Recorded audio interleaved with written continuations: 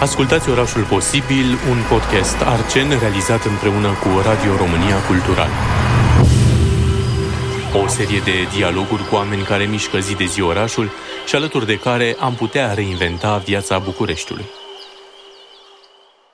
Bună ziua, suntem la Orașul Posibil, sunt Edmond Niculușcă împreună cu Alberto Groșescu. O avem invitată în această după-amiază pe arhitecta Raluca Munteanu și coordonatoarea proiectelor Fundației Pro Patrimonio și cunoscuta activistă, aș putea spune, pentru proiectele care fac bine orașului București și care semnalizează întotdeauna sau a semnalizat ani de zile ceea ce nu era bine pentru București. Raluca Munteanu la Orașul Posibil. Bun venit și mulțumim că ai acceptat. Bine v-am găsit și mulțumesc pentru invitație.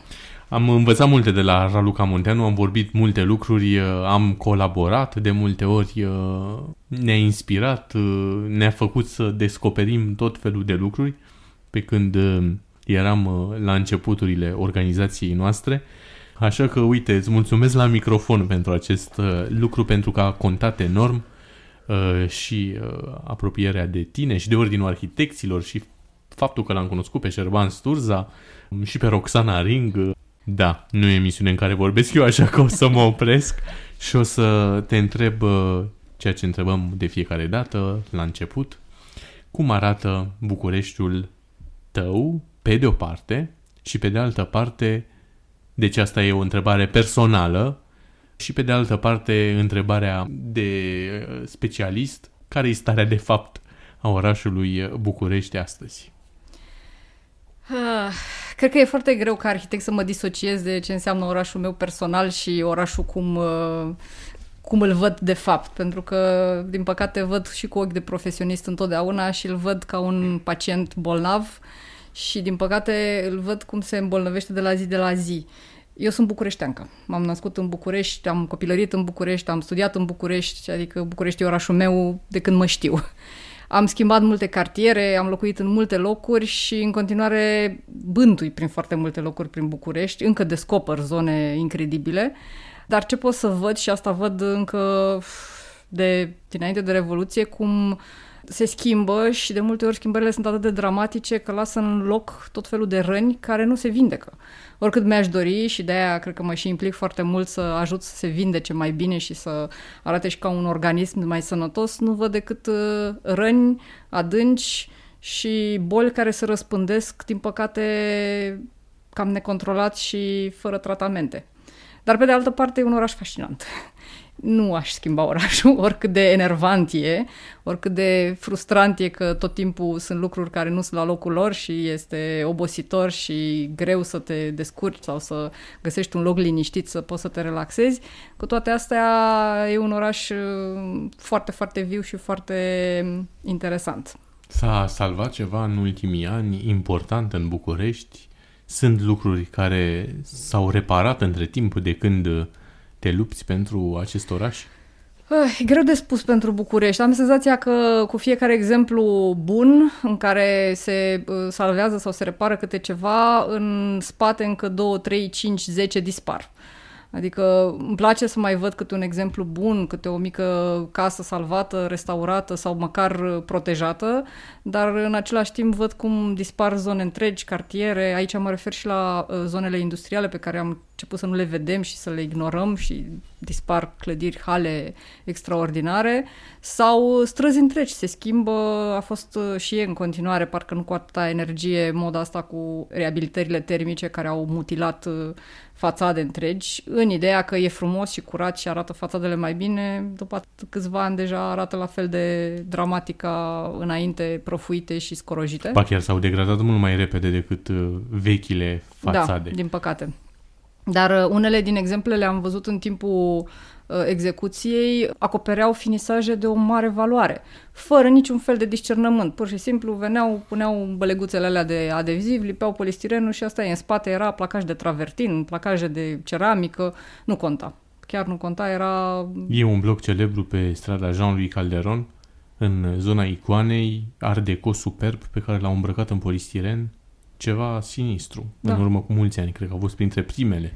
Printre primele așa făceau, puneau pur și simplu peste finisajele existente. În ultimele exemple care le-am văzut au început să mai curețe, să bărbirească de fapt și să pună pe o suprafață, dar asta înseamnă că se pierde cu totul, adică chiar dau jos lucruri foarte valoroase în spate. Dar din câte înțeleg, lucrurile astea în general le fac proprietarii, pentru că... Nu, astea erau lucrări, mai ales la blocurile mari, sunt finanțate de primărie, în care proprietarii nu au niciun fel de cuvânt de spus, ba dimpotrivă stau foarte bine și așteaptă, e moca, e gratis, noi stăm cu mâinile încrucișate și ne uităm, nici nu comentează. Pentru că sunt foarte multe lucruri pe care le-am enumerat. De ce nu merg lucrurile cum ar trebui în București sau de ce merg atât de greu? E o problemă a școlii de arhitectură, e o problemă a administrației, sunt ambele. Întrebarea e foarte complexă, are un răspuns foarte complex. N-am o soluție. Sunt multe lucruri care ar putea să ajute să meargă lucrurile mai bine. Bucureștiul, de fapt, e o oglindă a ce se întâmplă la nivel de țară. Nu e singurul caz, nu e un caz extrem mai special. Ce e special, și aici, într-adevăr, în ultimii ani m-am preocupat destul de mult de ce înseamnă asta, este o administrație foarte fărâmițată. Nu poți să administrezi un oraș cu 7 primari care sunt absolut independenți, fiecare ales individual, cu feliuța lui, cu bugetul lui, cu programul lui și, mă rog, interesele care vin în spate în funcție de partidul care îl susține. Trebuie să fie un oraș unitar, mai ales că împărțirea asta în sectoare e foarte discutabilă și aleatorie. Eu m-am trezit într-una din zonele în care locuiesc că limita între două sectoare, trasă cu pixul așa pe o hârtie, trece pe la mine prin bucătărie și a apărut o întreagă epopee în bloc, pentru că asta a fost schimbat așa peste noapte, nu ne-a anunțat. Unii din vecinii mei au trebuit să schimbe buletinul că începeau să plătească impozit în cealaltă parte. Nu mai știam unde să cerem gunoiul, la sectorul care. Până la urmă, câțiva dintre vecini au avut inițiativa să dea în judecată primăriile și să ceară totuși o clarificare și mai ales revenirea la situația inițială în care era cât de cât clară limita de sector. Și după câțiva ani am reușit să rezolvăm și să reîntoarcem limita. Ceea ce am aflat între timp este că acea schimbare de limită a avut în spate niște interese, că acum avem un alt proces pe rol, pentru niște așa zise retrocedări de spații verzi dintre blocuri care le-au dat de la celălalt sector către cineva care pusese ochii pe ele și acum încercăm să recuperăm acele terenuri care ar trebui să fie, de fapt, spațiile verzi ale blocurilor. Dar, să revenim un pic la întrebare, eu cred că una din problemele mari este societatea foarte fărâmițată. Suntem atomizați, nici măcar într-o scară de bloc nu reușim să ne înțelegem între noi, dar la nivel de oraș.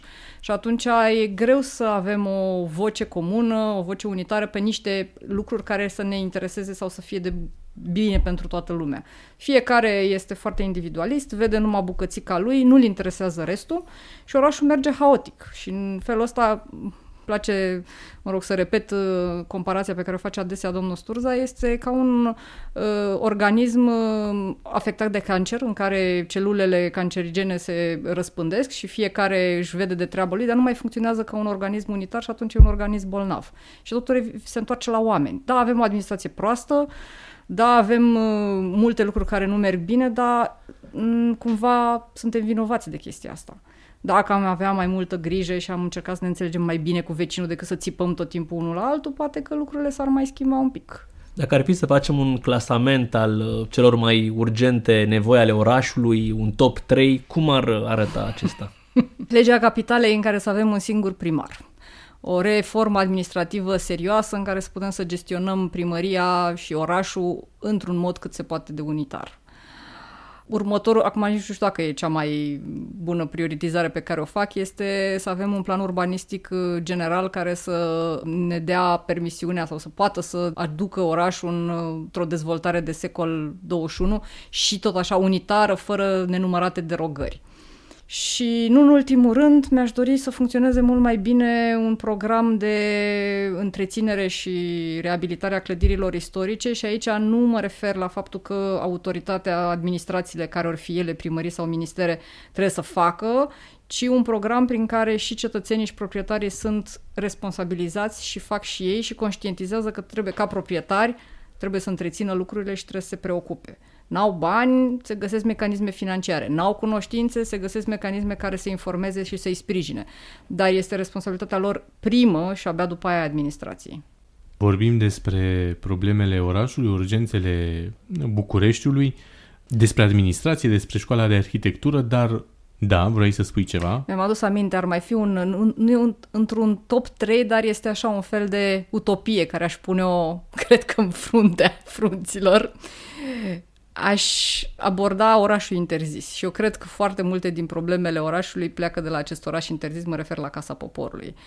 Ăla, de fapt, este locul din care a plecat cancerul și îl răspândește. O zonă care este dincolo de oraș, nu vrea să aibă legătură cu orașul, complet separată, complet independentă, un monstru din toate punctele de vedere, și estetic, și arhitectural, și eficiență energetică, și tot ce este anti-orice bun simț.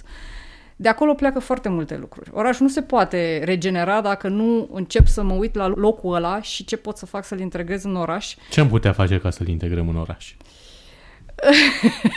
Aici m-am gândit de multe ori și am ajuns la mai multe utopii, probabil că nu sunt singura, dar primul lucru cred că ar trebui scos Parlamentul din această clădire, pentru că impactul psihologic al celor care lucrează în interior este uriaș. Eu mi-aș dori ca cineva să studieze în mod real chestia asta și poate mai din exterior. Și așa e. Da, să înțeleagă că de fapt cine lucrează acolo ajunge să se creadă demiurg numai pentru că este rupt de context, rupt de oraș, rupt de societate, în niște spații absolut uriașe și crede că orice se poate, deasupra tuturor. Oraș. Și se zmintește, n-are cum să nu se zmintească. Și atunci cum poți să faci o politică normală și pentru și să vorbești de interesul public în casa aia? Nu se poate.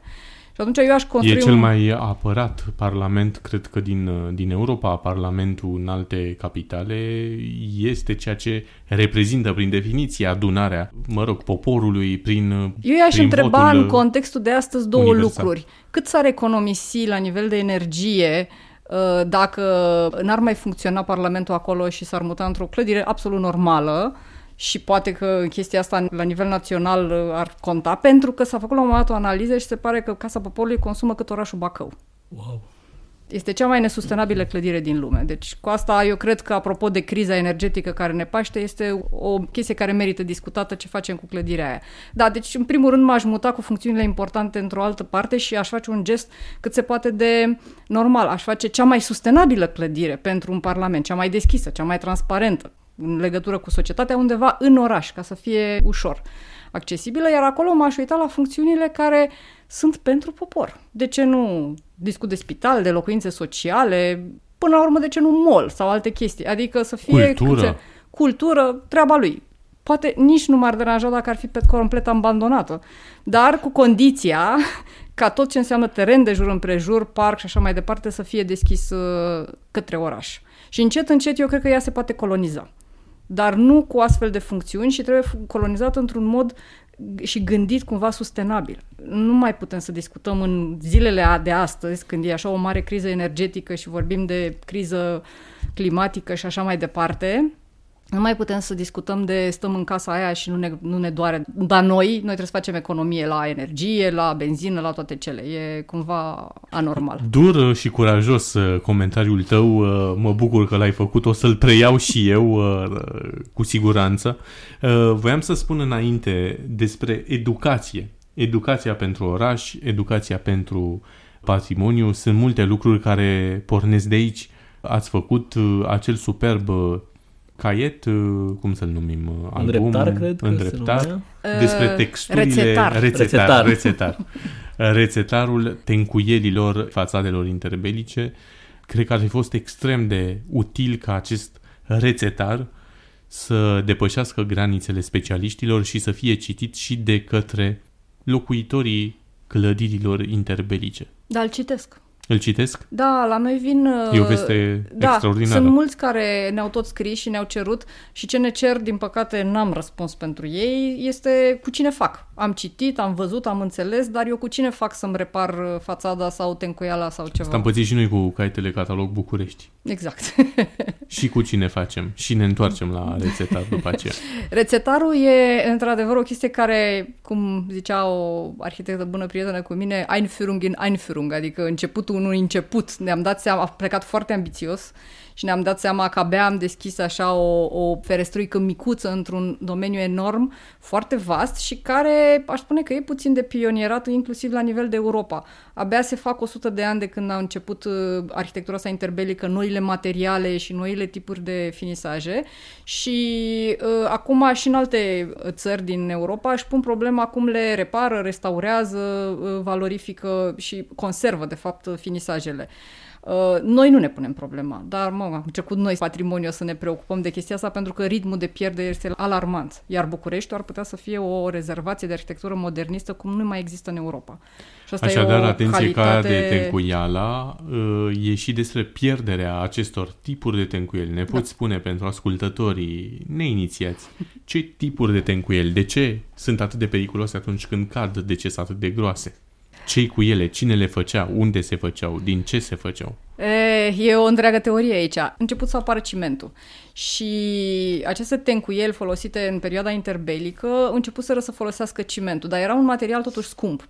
Și atunci, ca și acum, în multe cazuri, meșterii ce au făcut? Au folosit aceleași rețete și modalități tradiționale la partea din spate ascunsă, zidăriile și mortarele, straturile suport, adică var în principal, numai coaja exterioară, care era finită, au început să folosească cimentul. Și pentru asta, pentru că Bucureștiul știm că e totuși un oraș sărac în materiale și nu există de jur împrejur foarte multe resurse, dar multă lume dorea să arate ca o capitală cu finisaje de lux, în general piatră, au abordat această simili-piatră, adică să imite finisaje de foarte bună calitate, foarte nobile, cum erau în general la palatele importante, dar folosind aceste materiale noi. Și atunci apare la exterior o coajă de ciment care are în general un aspect de piatră, are spărtură de piatră, praf de piatră, granulații diferite, texturi, culori diferite, prelucrări diferite, se prelucrează aproape ca piatra, ca orice tip de piatră, dar este pe bază de acest lian de ciment.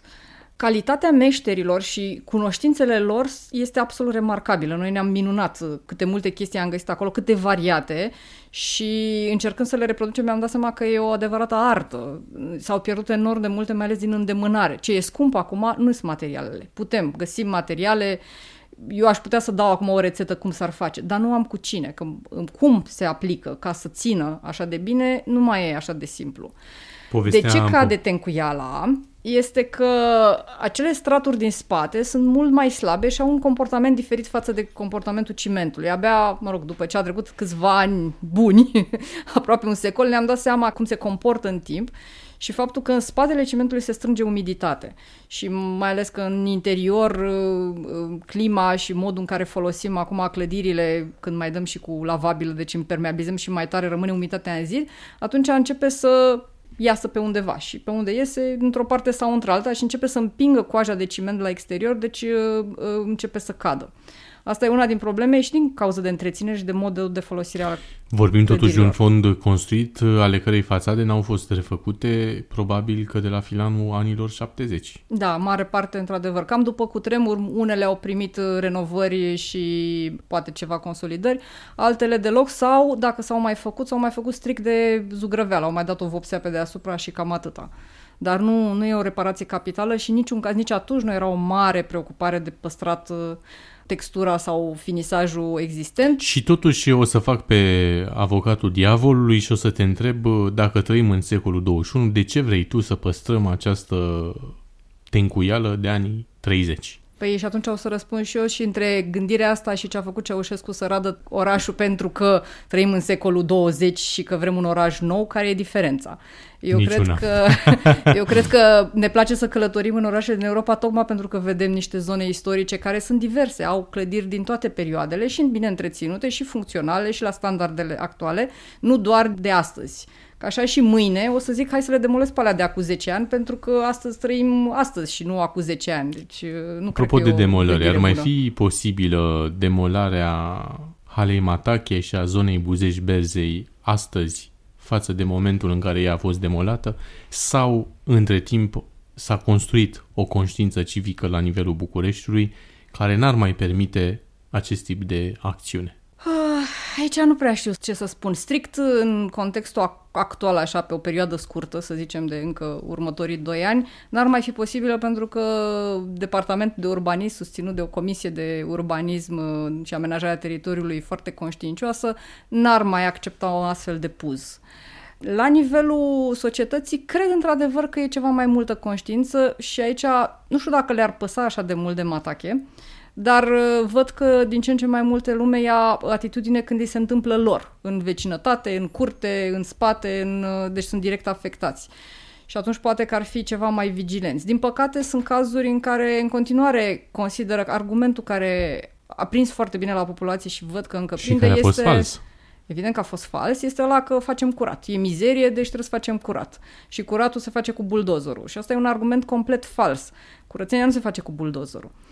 Iar asta este încă o chestie care prinde foarte bine la populație când le spui, ia uite ce gunoaie, șobolani, mizerie aici, hai să facem curat. Nu fac diferențierea între o clădire care e în ruină, dar care poate să renască și faptul că se strânge mizerie, că e neîntreținută, abandonată și părăsită. Deci e cu dus și întors. Poate că ceva mai multă susținere ar avea, dar din păcate, în momentul când, așa cum arată acum peisajul politic, cred că e încă suficient de în forță încât să-și impună orice își dorește. Dacă bate S-a discutat în urmă cu câțiva ani despre demolarea căii Călărașilor. Mai exact, lărgirea da. căii Călărașilor pe o porțiune spre... De ce e greșit să supralărgim artere istorice în centrul orașului? Păi acum aș spune că e greșit pentru că le-am face loc rușilor să treacă cu tancurile. Și de fapt asta era și rațiunea pentru care făceam bulevarde largi, ca să poată să fie mai ușor controlate militar și să aibă loc mașinile.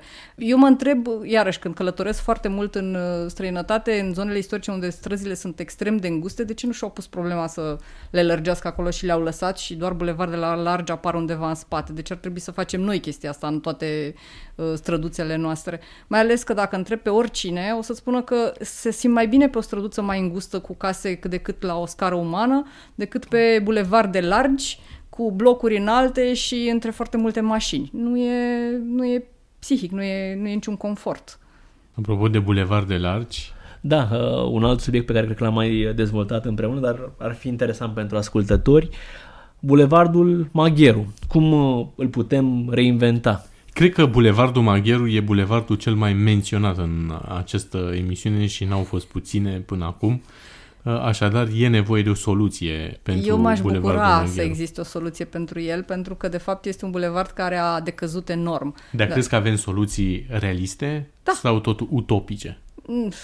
Acum, depinde cum o luăm. Dacă nu avem cu cine să facem lucrurile astea și noi doar discutăm soluții, da, eu cred că soluțiile se pot face în etape și în pași mici, astfel încât să nu pară o chestie că ne cocoșează la buget sau că e ceva imposibil. Să menționăm soluțiile pentru cei care nu le cunosc. Pro Patrimonio a început de mai de mult un studiu și un semnal de alarmă pentru Magheru. De ce Magheru? Pentru că este cumva axa cea mai importantă a orașului, o știe toată lumea, este și un reper de arhitectură și este locul care ar putea de fapt să arate că orașul se poate reface și se poate regenera. Ea însăși a fost o mare demolare și o rană destul de puternică, care are încă locuri nu foarte bine regenerate, dar totuși în mod organic s-a mai vindecat.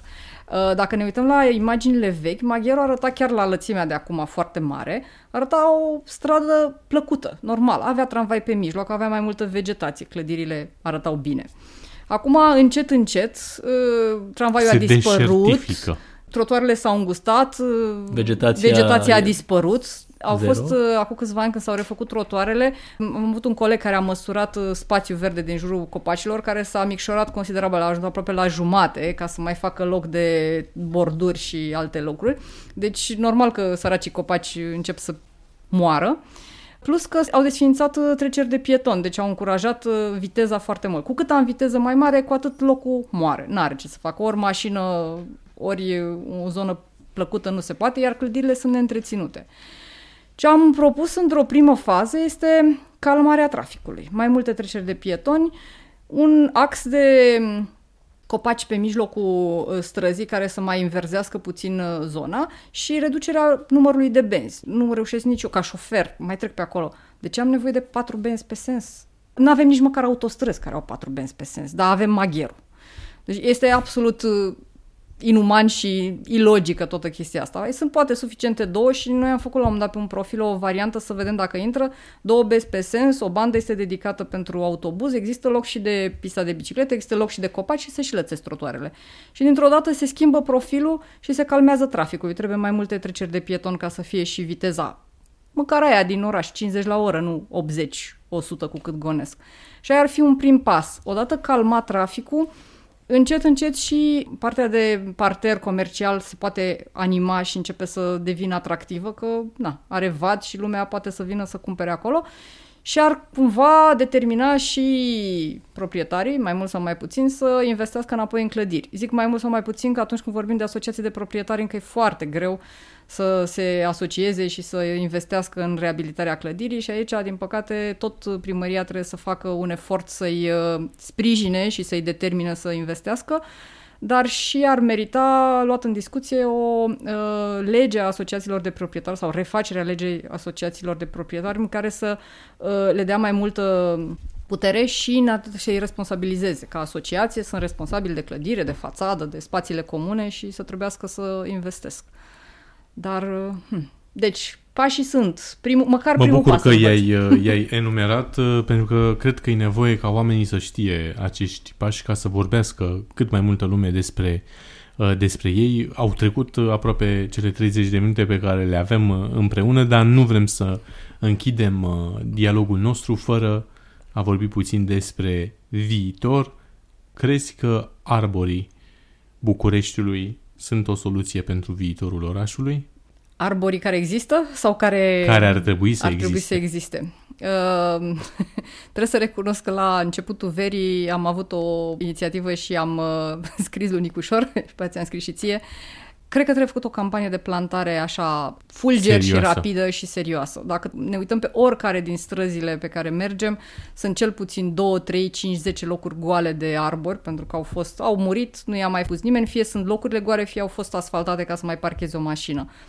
Clima Bucureștiului este groaznică și vedem ce se întâmplă acum și vedem și diferența între o stradă cu arbori și o stradă fără arbori. Și eu cred că cu o mică mobilizare și a primărilor de sector și a societății civile s-ar putea face în 2 sezoane, unul de toamnă, unul de primăvară, o campanie de asta de plantare nu mai puțin de 1 milion de copaci. Îi avem acești copaci? Există pepiniere peste tot, eu cred că se pot face. Trebuie doar o mică bunăvoință și o coordonare serioasă și să ne dorim să înverzim orașul. Nu se mai poate sta așa. Se defrișează cu promisiunea că o să plantezi 10 sau alți nu știu câți în altă parte. Am mai văzut copaci plantați recent în diferite locuri, dar care sunt improprii, că sunt pe câte o dală de beton. Ar fi loc pentru 1 milion de copaci în București? Da.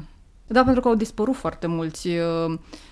Aliniamentele de străzi, în primul rând, care sunt îngrozitori, sunt copaci prin parcuri care au dispărut, prin spațiile verzi alea din zona blocurilor, care sunt semipublice. Nu cred că ar fi asta o problemă, să găsim locurile.